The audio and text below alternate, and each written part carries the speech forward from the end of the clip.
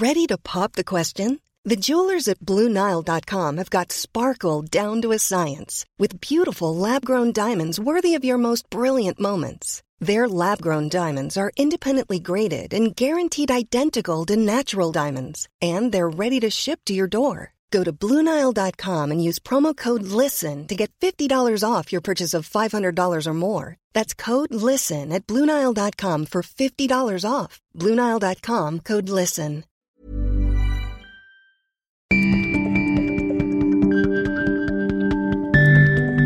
Hej och hjärtligt välkommen till Travel News Podcast. Idag ska vi träffa Stefan Sjöstrand som är vd på Skistar sedan 6 månader tillbaka. Travel News träffar honom på Skistars huvudkontor på Stureplan mitt i Stockholm. Så får du ställa alla frågor du vill. Om du lutar dig lite fram här mot mig så börjar vi intervjun. Jag har ju skickat lite frågor till det här. Och min första fråga är ju då, du är ny som vd på Skistar sedan 6 månader. Varför tog du jobbet? Det var en ganska intressant process för att jag har jobbat på IKEA i nästan 14 år. Vilket har varit väldigt intressant och fantastiskt på alla sätt. Jag har fått resa runt i världen och bo i världen på många olika platser tillsammans med min familj. Så det har varit jättespännande. Och sen Ingvar Kamprad tog hand om dig helt enkelt? Ja, han och många andra, men det var fantastiskt. En av mina stora passioner i livet är att åka skidor. Och när jag blev kontaktad av en headhunter angående det här jobbet så blev jag för första gången på väldigt många år intresserad av ett uppdrag. Och sen som alltid är det ju en intervjuprocess och i början var man lite sådär utforskande, se kan detta vara något. Men sen efterhand så blev jag bara mer och mer intresserad och sen i slutändan det här jobbet vill jag verkligen ha. Men det är fortfarande inte, du är intresserad av att åka skidor, men det ingår väl inte i arbetsuppgiften att åka skidor? Det är en del av arbetsuppgiften såklart, för man måste ju ha koll på hur det ser ut för kunden. Men för mig är det ju också turism i allmänhet som är intressant. Och när jag var 15 år så jobbade jag som resledare i Alperna och upptäckte tjusningen med att jobba i reseindustrin. Och sen så har jag inte jobbat inom den faktiskt, utan valt att jobba inom framförallt livsmedel. Men det har ju varit kundnära saker som jag har jobbat med alltid. Och jag älskar att jobba med kund och kundupplevelse, och jag tycker väl att det vi håller på med handlar ju faktiskt om kundupplevelse. Varför fick du jobbet? Det får ju styrelsen svara på. Så det kan jag faktiskt inte svara på. Men jag hoppas i alla fall att min personlighet är en person som just sätter kunden i centrum. Men också medarbetarna i centrum. För mig är det både business and people. Man brukar ju säga att det här börjar med att man köpte en skidlift på 70-talet och nu så blev det Skistar.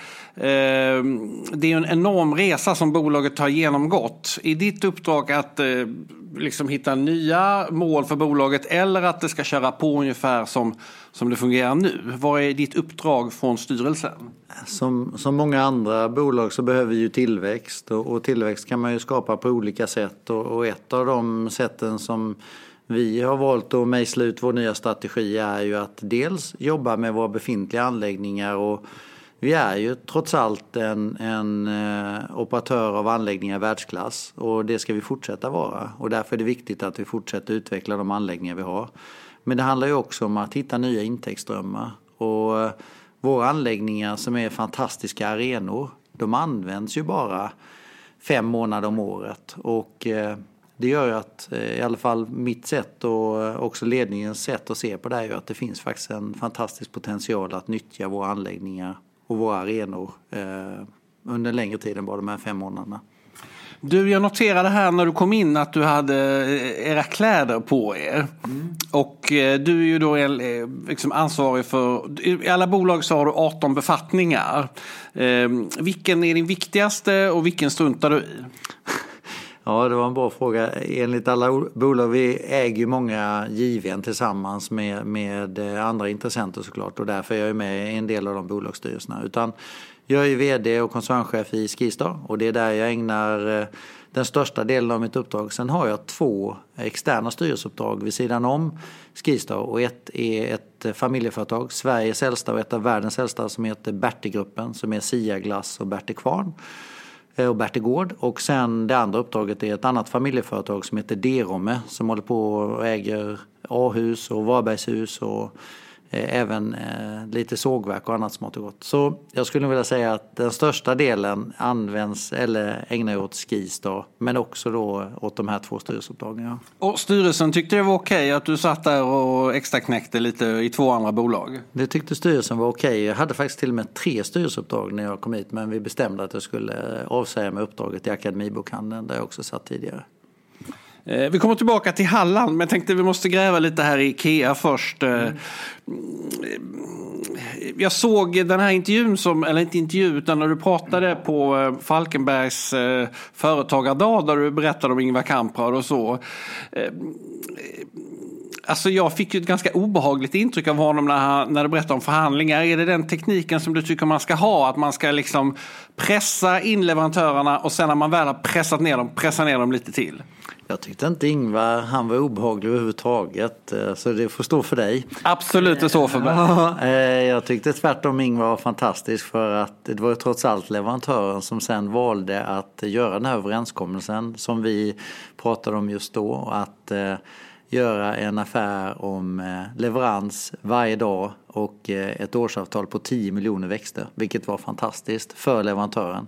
Det blev ju inte lika bra för IKEA i detta fallet, utan det blev en väldigt dålig affär. Men Ingvar han sa ju till mig, precis som till många andra, att vi måste stå vid vårt ord. Och vi hade ju ett avtal med den här leverantören och vi fullföljde det genom att byta ut de växterna som vi inte kunde sälja till andra växter istället. Så att jag tyckte det var vi hade ett väldigt fint förhållande till våra leverantörer och jag tyckte det var någonting jag var väldigt stolt över att jobba med också.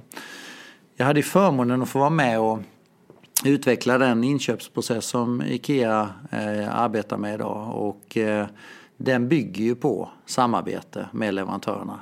Men det bygger ju också på att man kanske då kapade vissa svansar för att då få mer stordriftsfördelar i takt med att volymen växte också. Men det jag tycker absolut inte det var något dåligt sätt att jobba faktiskt. Men att pressa liksom, priset är ju ett sätt att tjäna pengar på. Vad är din viktigaste lärdom från IKEA? Jag skulle vilja säga den kultur och de värderingar som finns i bolaget. Det är ju fantastiskt att få uppleva den. Tycker jag i alla fall när jag var där. Jag hade ju möjligheten att få jobba både i Holland, i Frankrike, i Kanada och också globalt. Och var jag än kom i världen så luktade det IKEA på våra anläggningar och det var något speciellt tycker jag i alla fall för att Ingvar hade lyckats skapa en kultur som hade enat 190 000 anställda som jag i alla fall fortfarande älskar väldigt, väldigt mycket och någonting som ligger mig väldigt varmt om hjärtat. Så att jag har inget dåligt att säga alls. Nej, jag trodde inte det heller faktiskt. Men en grej som IKEA är väldigt bra på det är intern rekrytering och du var där i 14 år. Nu kommer ju du som en extern rekrytering här. Berätta lite hur du ser på detta.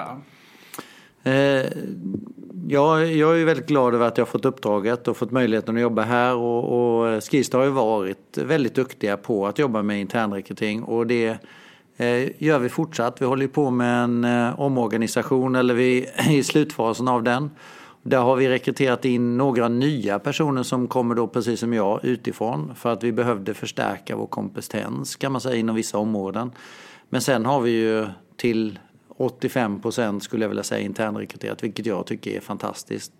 Och vad jag menar med det är att man ger människor möjligheten att växa inom bolaget. Och det kan man ju växa både på uppåt om det nu är så, men också bredda sig och bredda sina erfarenheter. Och det tycker jag har i mitt fall varit en jättefin möjlighet och jag tror det är minst lika bra för andra också. Hur är det att komma in på ett huvudkontor och veta att här finns det folk som vill ha haft mitt jobb? Jag vet inte. Jag tycker det är rätt okej så länge som jag har varit här i alla fall. Jag har inte känt av att det har varit någon som har uppträtt annorlunda och faktum är att jag vet faktiskt inte heller exakt vilka det är som vill ha mitt jobb. Det kanske är många, det kanske är få. Du bad inte få se listan på de andra sökande? Nej, det har jag verkligen inte gjort. Jag pratade med Magnus Wikner som är vd på Ving, och han sa att han ville att Ving skulle vara som Ikea, det vill säga att kontrollera billigbokhyllan från det att den är ett träd i Ukraina till att den står hemma hos någon. Och också på något sätt kundresan som Ikea är fruktansvärt duktig på, att när man går ut ur varuhuset, det första man gör är att köpa en korv och sen köper man en hyrbil och så köper man något annat. Är det så Skistar ska fungera? Skistar har jobbat under de senaste åren med en väldigt fin digital kundupplevelse och är ju rätt unika i branschen på det sättet som man har skapat den här kundresan. Det som vi diskuterar och har diskuterat de senaste månaderna är just den sista delen av den här kundresan, är hur du knyter säcken egentligen. Vi har ju 15 miljoner besökare på vår hemsida. Vi har 1 miljon medlemmar i skistar.com. Och hur kan vi ta hand om de här 1 miljon medlemmarna på bättre sätt? Hur kan vi dra nytta av all den kunddata som vi trots allt sitter på? Och det är väl det vi har bestämt oss för att nu ta nästa kliv in i den digitala eran då. Och i takt med det så gör vi också en del kompetensväxling då, att vi ser att vissa tjänster inom marknad och försäljning som har suttit lokalt tidigare kanske vi inte har lika stort behov av längre, för vi gör ju det via den digitala kundresan. Däremot behöver vi en digital chef och CRM-människor och data analytics-människor istället. Så vi kommer göra en del kompetensväxling, eller vi håller på med det just nu. Så att jag tror att vi inom det närmaste kommer ha en mycket starkare koppling till alla våra fantastiska kunder som vi har, och kommer kunna bli ännu mer specifika i det erbjudande som vi ger till kunderna, som är baserat egentligen på den kunskapen vi har om kunden. Men om vi tar din jacka där som ni också säljer, är det sådana grejer som du också tycker att ni ska pyssla mer med? Det vill säga hitta på, sälja andra grejer till kunderna, om du förstår vad jag menar. Absolut, jag tycker det är ett fantastiskt exempel. Vi startade ju skistarshop.com för ett antal år sedan och har ju haft en fantastisk succé med vår digitala webbshop. Och sen i samband med Åre-VM 2019 så lanserar man ju varumärket Equip, som är ett väldigt högkvalitativt varumärke som ligger i medelprisklassen. Och vi ser ju att förra året lanserade vi Googles till exempel, och mer än hälften av alla skidglasögon som vi sålde var ju våra egna. Så det finns en stark efterfrågan för produkter i det här prissegmentet också. Så jag är absolut för det. Och det är också ett sätt i vårt erbjudande till kund att bli bredare. Och i takt med att vi kanske också kommer förlänga våra säsonger, så kommer vi också kunna sälja mer saker än bara skidkläder och skidutrustning. Och det kan ju även vara andra barmarksprodukter. Så jag bedömer att vår shop är en väldigt stor möjlighet till intäkter framåt. Nu har vi kommit fram till corona. Och om du berättar först generellt hur corona drabbade Skistar. Först och främst så personligen så jag börjar mitt jobb den 2 mars. Jag flyger till Gardermoen och landar där, tar ut en hyrbil, sätter på P1, lyssnar på radion. Och då är det en presskonferens där Anders Tegnell är med på presskonferensen. Och då utlyser man, eller berättar man att det är en pandemi som världen har drabbats av. Hur kändes det? Jag blev väldigt konfunderad och också reflekterande. Tänkte, vad gör vi nu liksom? Och det är 2,5 timmars bilfärd, och under den tiden så funderade jag och bestämde mig där och då att vi var tvungna att tillsätta någon form av krisgrupp i bolaget. Så redan den 3 mars hade vi vår första krisgruppsmöte, och då bestämde vi oss för att ha det varje dag 8:30. Och sen i takt med att pandemin växte så blev det kanske både 2, 3 och 4 möten per dag. Men framförallt så kändes det som att vi i ledningen ganska snabbt fick lite kontroll över i alla fall hur vi hade situationen, eller hur vi hade läget under den kontroll vi nu kunde ha det då. Sen så sker det ju saker varje dag egentligen. Det är ju nästan som en tv-serie som spelas upp och jag vet, vi hade introduktion för styrelsemedlemmar här en vecka efter den 9 på måndagen här i Stockholm, och Vi har den genomgången och när den är slut, den genomgången, så får vi besked från norska myndigheterna att de väljer att stänga ner skolor, fritidshem, badanläggningar, men också då våra 2 skidanläggningar i Trysil och i Hemsedal.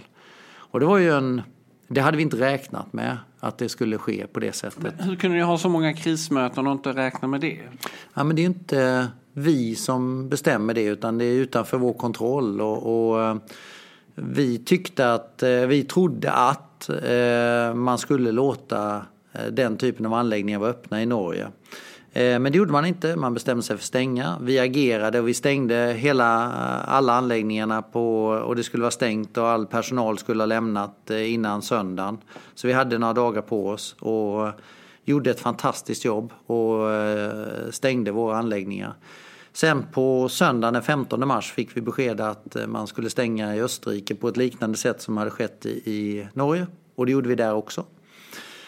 Gjorde det också på ett väldigt professionellt sätt. Och sen var de 3 anläggningarna i Sverige öppna. Och där var det ju en väldigt hård debatt i media. Framförallt 2 kvällstidningar som drev en hetsk debatt mot oss framförallt om att det var skidindustrin som hade skapat corona. Och de här media hade väldigt svårt att skilja på afterski-verksamhet och skidverksamhet. Och vi hade ju samtal, inte varje dag, men varje vecka med Folkhälsomyndigheten, med Johan Karlsson direkt och de poängterade att det är inte farligt att åka skidor. Det är bra att vara ute i friska luften. Det är inte smittande att sitta i liften. Det är bra att vara ute och repetera det mantrat. Men svensk media hade svårt att ta till sig det, för det var hela tiden någon hetsjakt. Men vi valde att, upplever jag i alla fall, att hålla oss utanför det trots tuffa ledare i vissa tidskrifter också. För att vi gick på Folkhälsomyndighetens rekommendationer. Däremot det som sker är ju då att i takt med den här krisen så ökar ju också belastningen på vården. Och i takt med att belastningen ökar på vården så har ju Folkhälsomyndigheten gjort prognoser också på hur många människor som ska vara inne på intensivvård. Och man hade räknat med att en patient skulle ligga inne 7 dagar på intensivvård. Och när vi befinner oss i slutet på mars så är de här patienterna inne drygt 10 dagar. Och det gör ju att det blir liksom en trång sektor i vården. Och när vi har fantastiska möten som vi har med smittskyddet och även lokala vården, och när vi inser att om vi kommer öppet till påsk och våra kunder, våra turister får komplicerade benbrott eller hjärnskakningar, så kommer man att belasta IVA-avdelningarna. Och det vill inte vi vara en del av. Och därför gjorde vi, tycker jag, ett väldigt förnuftigt beslut och stängde våra anläggningar. Och vi gjorde ju det med rekommendation från Folkhälsomyndigheten med tanke på pressen från vården. Ingenting annat. Och det tycker jag så här i efterhand känns väldigt, väldigt bra. Att vi står upp och så länge vi kunde ha öppet våra anläggningar. Och vi tycker jag också hade en väldigt bra dialog med vården under hela den här processen. Så summa summarum, det drabbade oss oerhört hårt ekonomiskt. Vårt resultat är ju halverat jämfört med fjolåret fram till kvartal 3. Vi släpper vår rapport om i slutet på september här, så får vi se, eller 1 oktober. Så vi ser hur det har drabbat oss på helåret. Men med tanke på att kvartal 2 och 3 är den stora delen av verksamheten så är det ju också en tydlig trend på hur vi har drabbats. Men vi är ju ett bolag som är långsiktigt i vårt agerande. Vi har valt att strypa 300 miljoner i investeringar men ändå släppa upp 100, så minus 200 i investeringar men ändå investerat 100 miljoner. Vilket känns väldigt positivt trots i den här situationen vi har hamnat i. Det gör ju att vi rustar för framtiden. Vi drar inte ner utan tvärtom säkerställer en bra kundupplevelse. Och vi hoppas ju och tror att vi kan öppna våra anläggningar när det är dags i november-december månad. Finns det någonting som du ångrar nu i efterhand när du tittar? Skulle du kommunicerat på ett bättre sätt eller? Nej, jag lyssnade på lördagsintervjun med Johan Carlsson? Nej, inte Johan Carlsson utan landstingets nej utan nej, den äldre mannen som jag tappade. Johan Giesecke i lördags, vilket var en väldigt intressant intervju och han har ju varit hårt ansatt i vissa medier och han sa det är ingen idé att bemöta för du vinner aldrig det slaget och vi skulle aldrig vinna på att bemöta. Vi försökte men det gick inte. Så jag tycker att vi gjorde det väldigt. Våra medarbetare gjorde en fantastisk insats. Jag måste hylla våra medarbetare som gjorde det här otroligt bra. Tänk dig att hantera alla gäster som fanns i Hemsedal och Trysil och berätta att ni måste lämna våra anläggningar. Och man hanterar det väldigt professionellt. Vår bokningsavdelning, alla agentbokningar, vår kundtjänst som har hanterat alla besvikna kunder som inte kunde komma till påsk och så vidare. Jag tycker alla har gjort ett fantastiskt arbete där. Sen har vi alltid kunder som är missnöjda. Dels för att de tyckte att vi skulle stängt. Och vi har kunder som är missnöjda för att de inte fick komma. Så att det är ju alltid en balans liksom. Men summa summarum så jag känner inte att vi gjorde någonting vi ångrar. Och jag ångrar ingenting vi gjorde faktiskt. Vill du säga något mer om hur det har drabbat er ekonomiskt, imagemässigt? Har vi några fler siffror vi vill redovisa?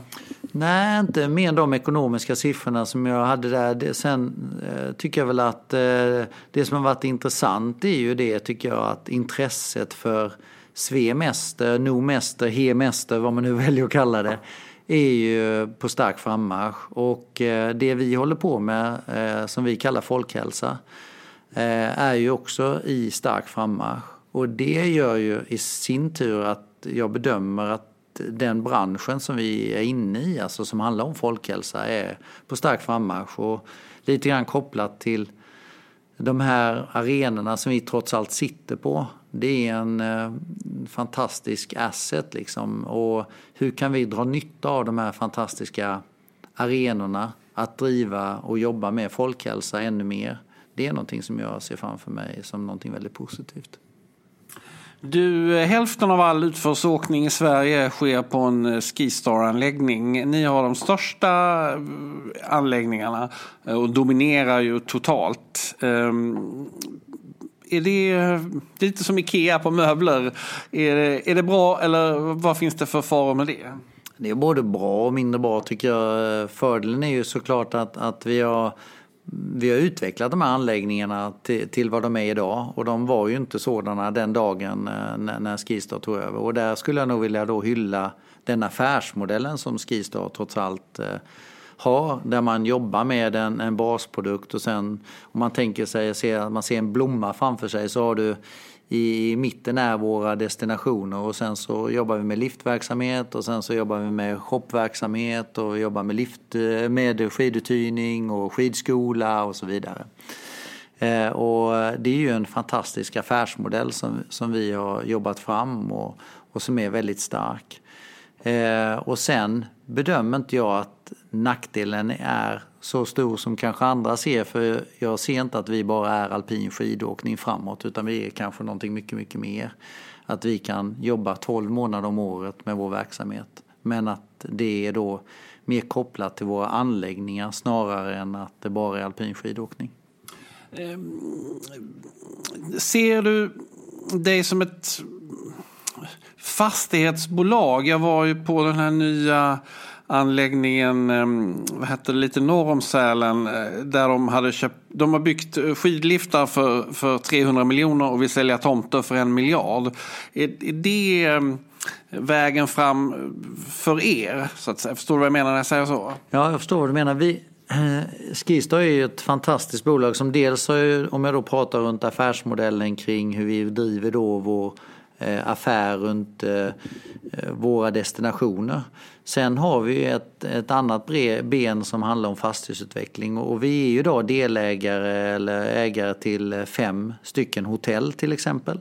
Det 6:e är under uppförande i Hundfjället där vi kommer att var klar med ungefär drygt ett år med 800 nya bäddar som ligger väldigt nära vår flygplats, eller inte vår flygplats men en flygplats vi är delägare i.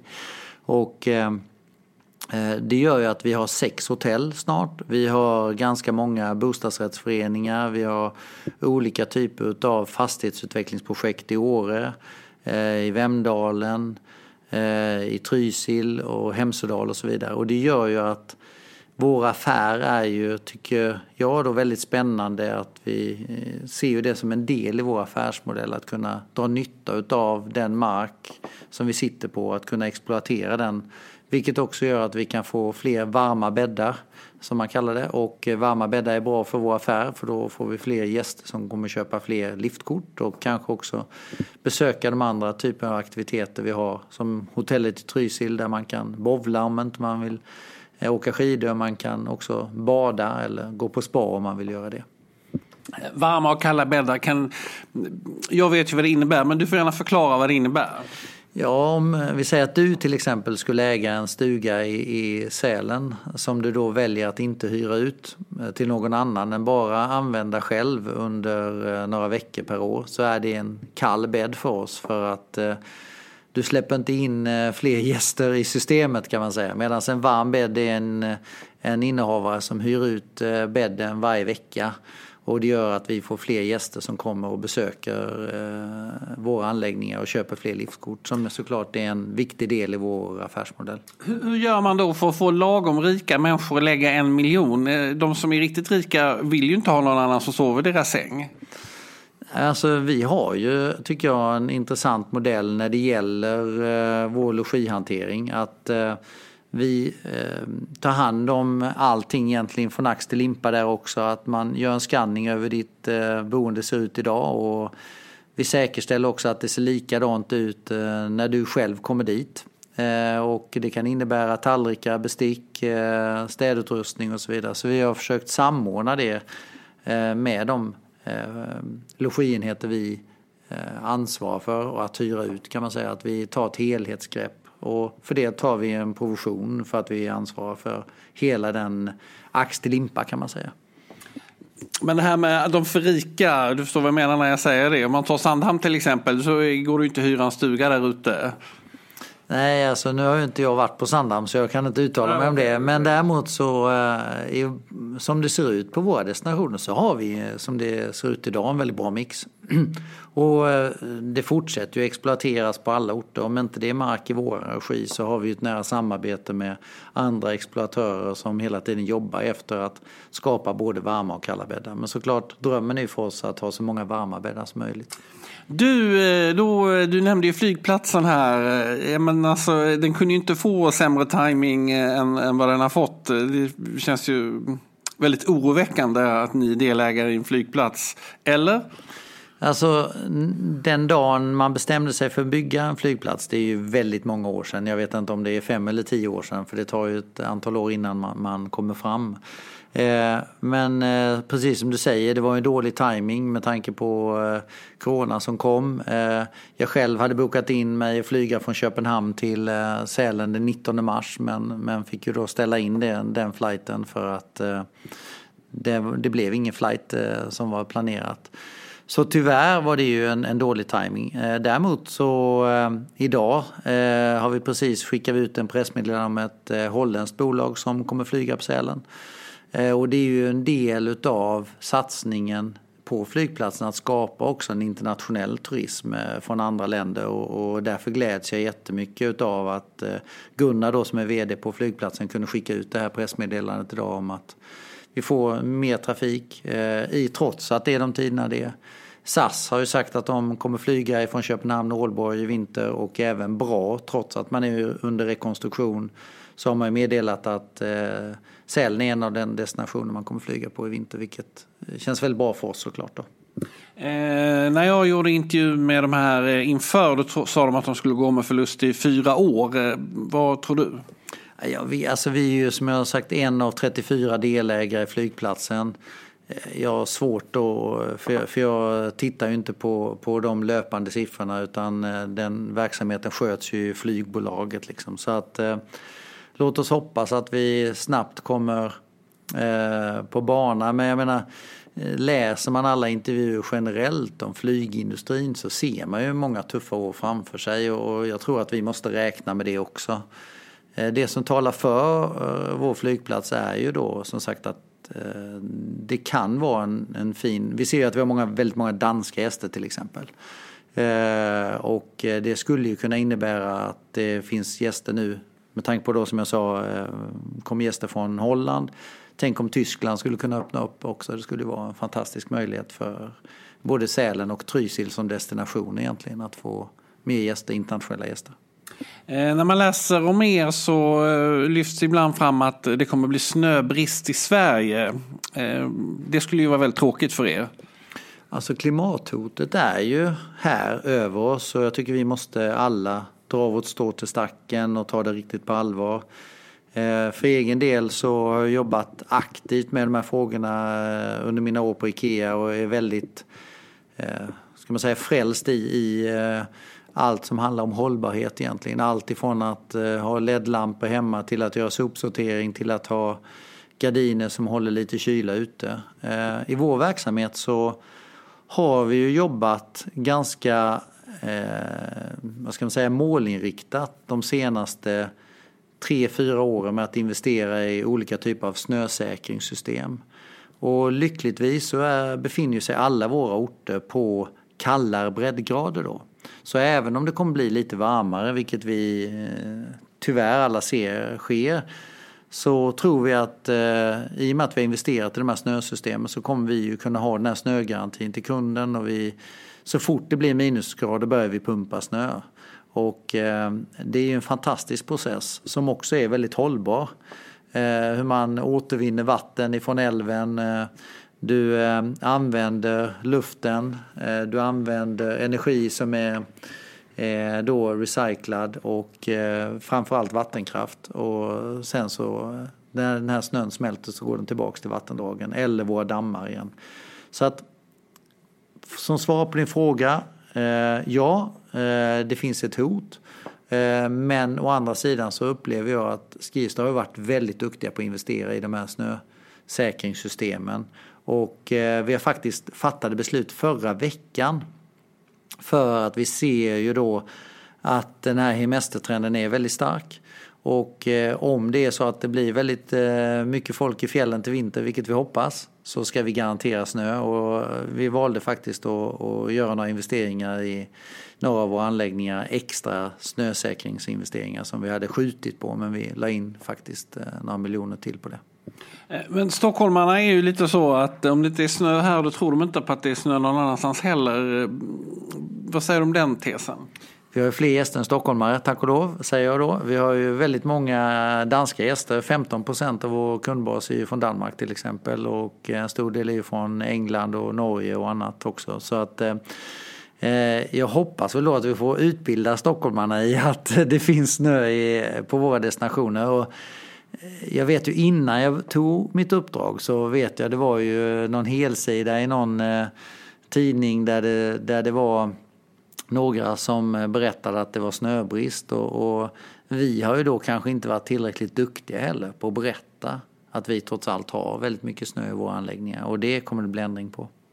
Du, stockholmarna är också, de tycker det är jobbigt att köra till Sälen. De vill hellre köra kortare sträckor och vara borta lite kortare tid. Har du planer på att skaffa fler anläggningar närmare storstadsregionerna? Alltså, nu som jag sa innan så har vi ju fler kunder än stockholmarna. Absolut, men jag vet att de flesta gäster ändå kommer från Stockholm. Jag frågade dem när jag var på Idre Himmelfjäll, vem ska köpa de här? Och då sa de bara stockholmare. Ja, okej. Ja, nej, jag skulle nog vilja säga att vi har ju väldigt, det är ju en av de styrkor som vi trots allt har i Skistar, att vi har ju folk som kommer från hela landet. Men det förringar ju inte din fråga utan tvärtom skulle jag vilja säga. Och där tycker jag det är väldigt spännande då att vi kan erbjuda dels ett flygplatsalternativ eller ett flygplansalternativ, men vi har ju också tåg från Göteborg och vi har tåg från Stockholm och vi har också tåg från Malmö. Jag träffade faktiskt på några gäster från Tyskland i Vemdalen när jag var där i början på året. Och de hade faktiskt åkt tåg hela vägen från Tyskland upp till Vemdalen, vilket gjorde mig väldigt glad. Och vi ser ju att det går ju direkttåg även från Stockholm till Vemdalen. Så jag skulle vilja bedöma att det finns många bra alternativ om inte man vill köra bil själv såklart. Sen skulle jag också vilja vända på det. I de här tiderna vi befinner oss i just nu så är det ju ett väldigt tryggt och säkert alternativ att transportera sig i bil. För då är man ju en liten grupp av människor som rör sig också i en litet kluster, om man ska kalla det så. Och på så sätt tror jag det är rätt okej faktiskt.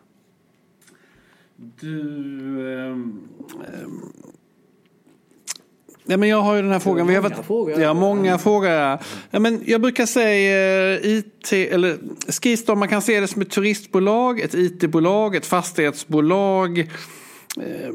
Man skulle ju kunna dela upp bolaget också. Förstår du vad jag menar? Ja, vi har ju, om man tittar på bolaget nu så har vi ju våra skidanläggningar eller våra destinationer kan man säga. Och på varje destination så har vi också både mycket mark och mycket fastighet som vi äger idag. Sen tycker jag ju den här IT som du säger, men jag kallar det då digitalisering lite grann istället. Och vi är ju inne i någon väldigt, väldigt spännande process där. Och där jag tycker också, dels så finns det ju fantastisk kunskap inom bolaget, men också där vi har valt att nu gå igång och rekrytera ännu mer personer med den erfarenheten.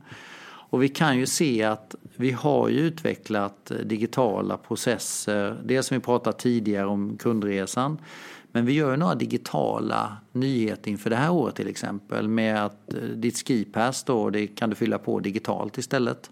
För att du dels ska slippa stå och köa vid luckan, men också för att kunna köpa ditt skipass tidigt. Ju tidigare du köper det, desto bättre pris får du på det också. Och att det gör att vi har anammat en prissättning på samma sätt som vi gör på boende egentligen kan man säga. När det gäller incheckning så har vi också investerat i att du kan digitalt checka in. Och det gör också att istället för att ha massa receptioner runt om så har vi nyckelautomater, så du får ett sms, det här är din kod, gå till den här automaten, checka in, du får nyckeln. Du kan också checka ut på ett mycket enklare sätt. Så den här typen av aktiviteter kommer vi se mer av. Och lite grann det jag kopplade till tidigare om det här med CRM, att vi har 1 miljon medlemmar idag i myskistar.com. Så när man nu då ser att Stefan, som jag heter, är 52 år, jag är trots allt gillar att köpa avancerade skidor.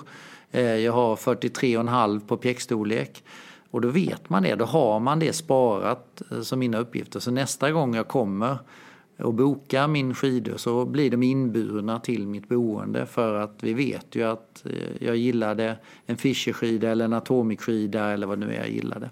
Så att på så sätt så är vi också såklart ett digitalt bolag. Men jag skulle säga att vi är fortfarande ett bolag inom reseindustrin. Ett bolag som handlar om folkhälsa, och vi drar nytta av alla digitala processer som finns runt omkring för att stötta den verksamheten.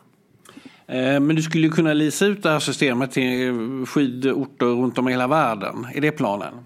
Jag tycker det är ett intressant synsätt som du lyfter fram. Och vi har ju ett internationellt namn, Skistar är internationellt och .com internationellt, så det kan ju vara en del i vår kommande affärsutveckling, men inget som vi har några planer på just nu, för jag vill säga då, men det kan ju vara en del, för vi har ju också i de här 6 strategierna som jag har mejslat ut, så i strategi nummer 5 så är ju affärsutveckling en viktig del.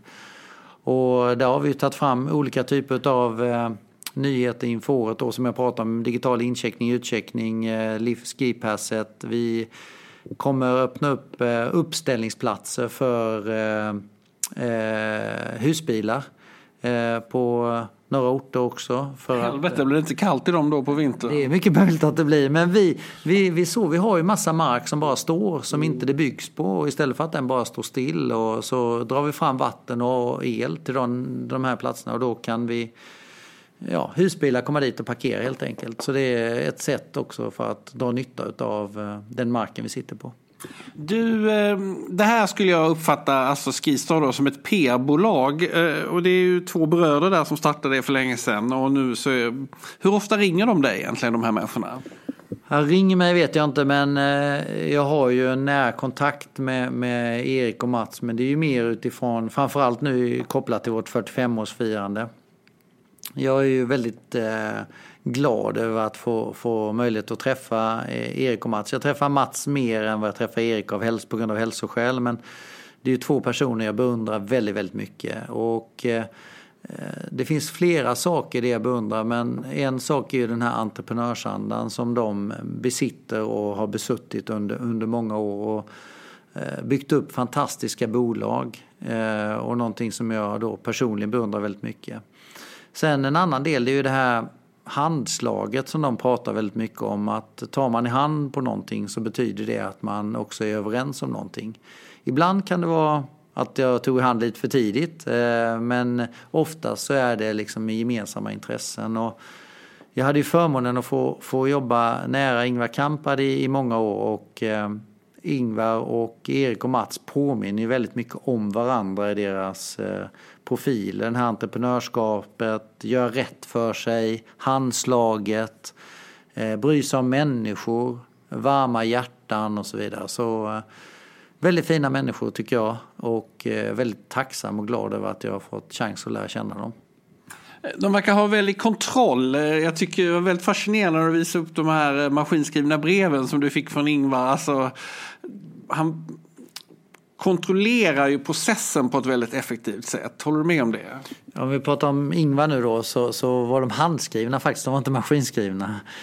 Och han skrev... Det var lite svårt att se där på overheaden. Men man såg att han hade ägnat väldigt mycket tid åt dem. Handskrivna brev i versaler.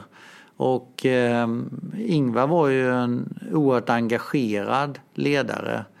Och han hade ju en förmåga tycker jag då att både se det stora i helikopterperspektivet, men också förmågan att se detaljerna.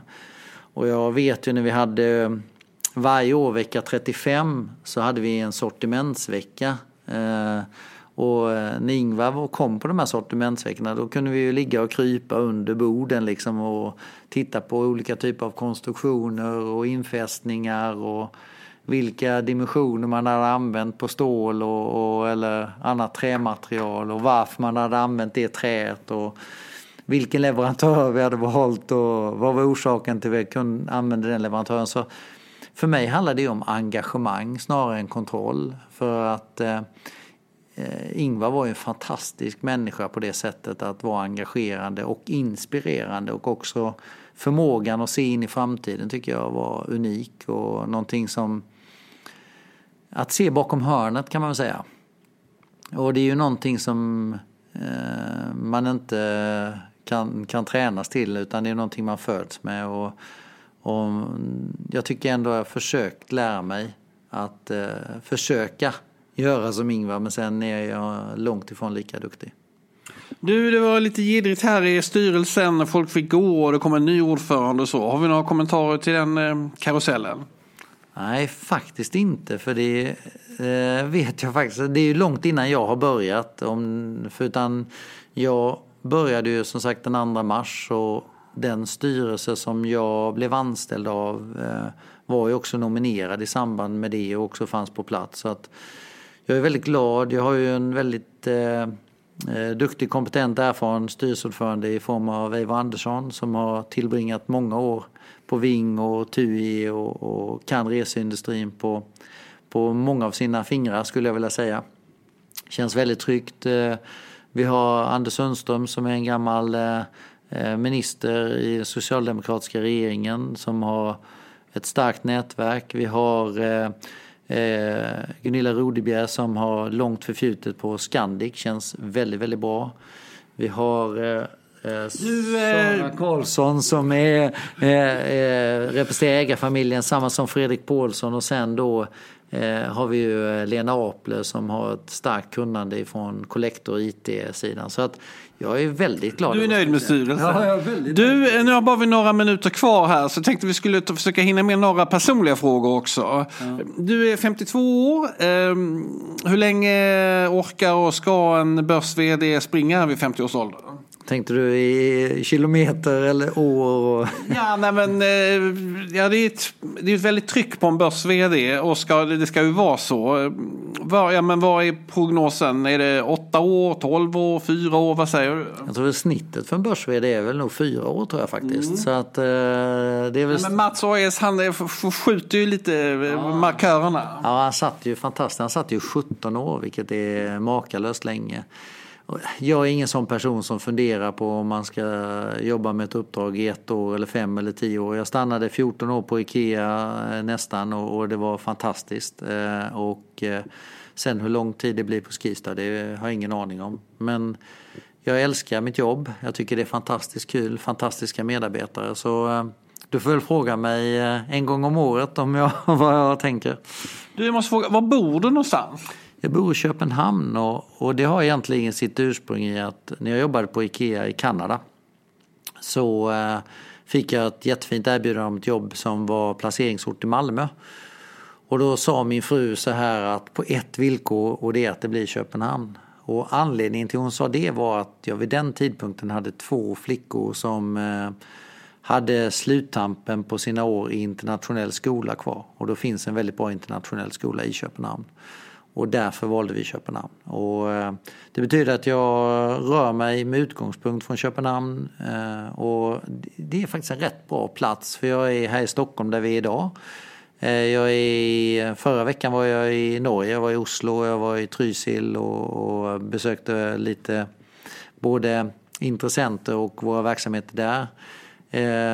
Nästa vecka ska jag upp till Sälen. Då kan jag flyga också upp till Oslo eller att jag tar bilen som jag ska göra veckan därpå och så vidare. Så att jag tycker trots allt Köpenhamn är en bra ort att utgå från när man har verksamheter i Österrike, Norge och i Sverige. Men alltså pendla, blir man lite galen av att resa så mycket?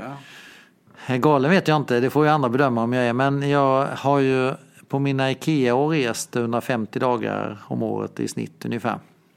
Så jag har blivit van vid att resa och det är ju otroligt tacksamt att bara behöva flyga 1 till 2 timmar jämfört med att flyga till Shanghai i 13 eller Los Angeles i 9 eller 10 eller New York i 7 eller om jag flög ner till Madrid är det 4. Så att jag är rätt tacksam faktiskt för de här korta avstånden som vi trots allt har. Och sen sitter jag rätt mycket i bil faktiskt. Jag har åkt väldigt mycket bil och jag trivs ju att köra bil så att det känns bra.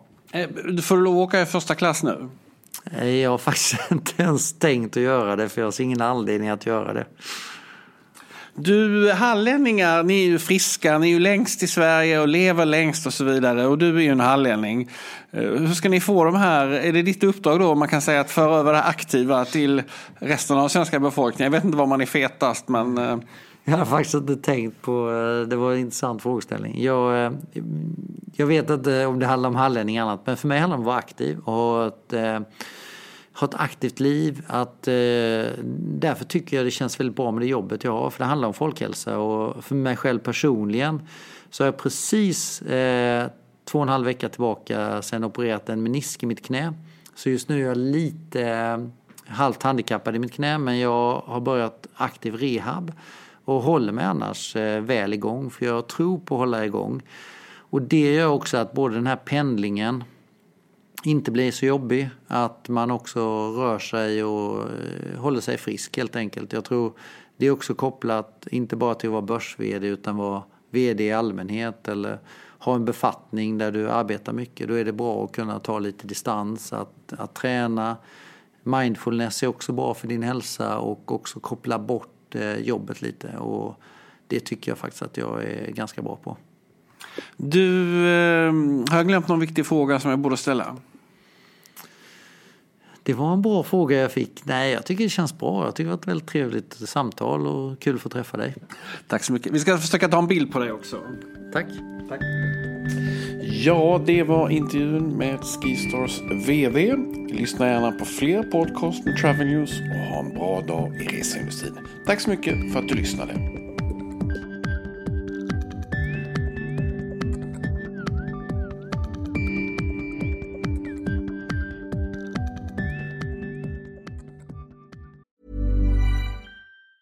When you're ready to pop the question, the last thing you want to do is second-guess the ring. At BlueNile.com, you can design a one-of-a-kind ring with the ease and convenience of shopping online. Choose your diamond and setting. When you find the one, you'll get it delivered right to your door. Go to BlueNile.com and use promo code LISTEN to get $50 off your purchase of $500 or more. That's code LISTEN at BlueNile.com for $50 off your purchase. BlueNile.com, code LISTEN. Hey, it's Paige DeSorbo from Giggly Squad. High quality fashion without the price tag. Say hello to Quince.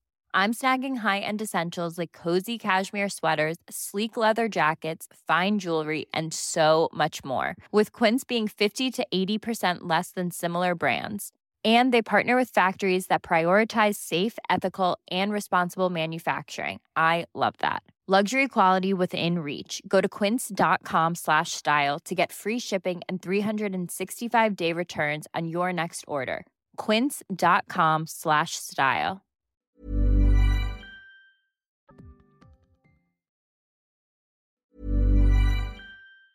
Planning for your next trip?